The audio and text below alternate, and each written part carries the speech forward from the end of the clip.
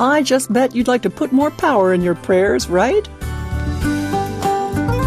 Hi, this is Johnny Erickson Tata, and I don't think there's a Christian alive who wouldn't want to infuse his or her prayers with more oomph, right?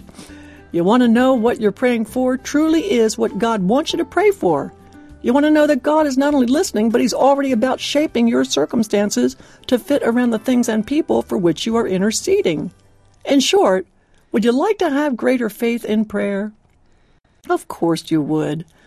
And it stands to reason that if faith comes by hearing, and hearing by the Word of God, then the Word alone is the source of faith, especially in prayer. I think the Word of God is the Christian's true prayer book. The secret to receiving answers to prayer lies in how we use God's Word during prayer time. That's why it's always a good idea to pray next to an open Bible. Do you want to tune your prayers of praise so that they will rise like a beautiful worship song to the Lord? Well, then fill your praises with glorious words from the Song of Songs, or verses of adoration from the book of Psalms. Also, bring God's Word directly into your intercessions. Pray for your loved one on the basis of Colossians chapter 1 or Psalm 20. Why is this so important? Well, because the psalmist said, I will never forget your precepts. Then it says, for by them you have renewed my life. You got that? You bring God's power to bear in the lives of the people for whom you intercede when you bring God's Word into your intercessions. Next, read portions of Scripture to prime your pump before prayer. Let the Spirit lead you to certain verses to use in your praise and intercessions. Then, develop personal prayers that are enriched by those same verses. God loves to hear His Word when you pray. It's like speaking His language.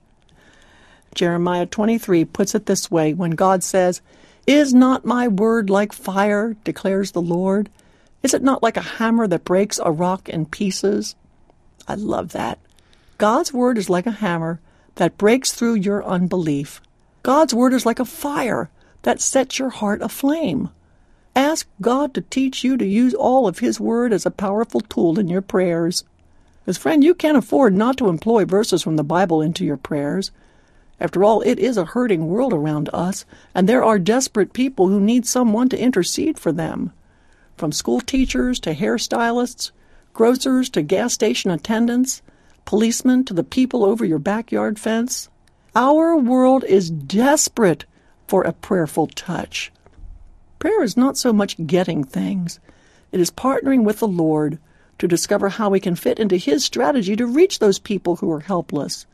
When we pray this way, our intercessions change not only the world beyond us, but they change our world. And frankly, I would covet your prayers.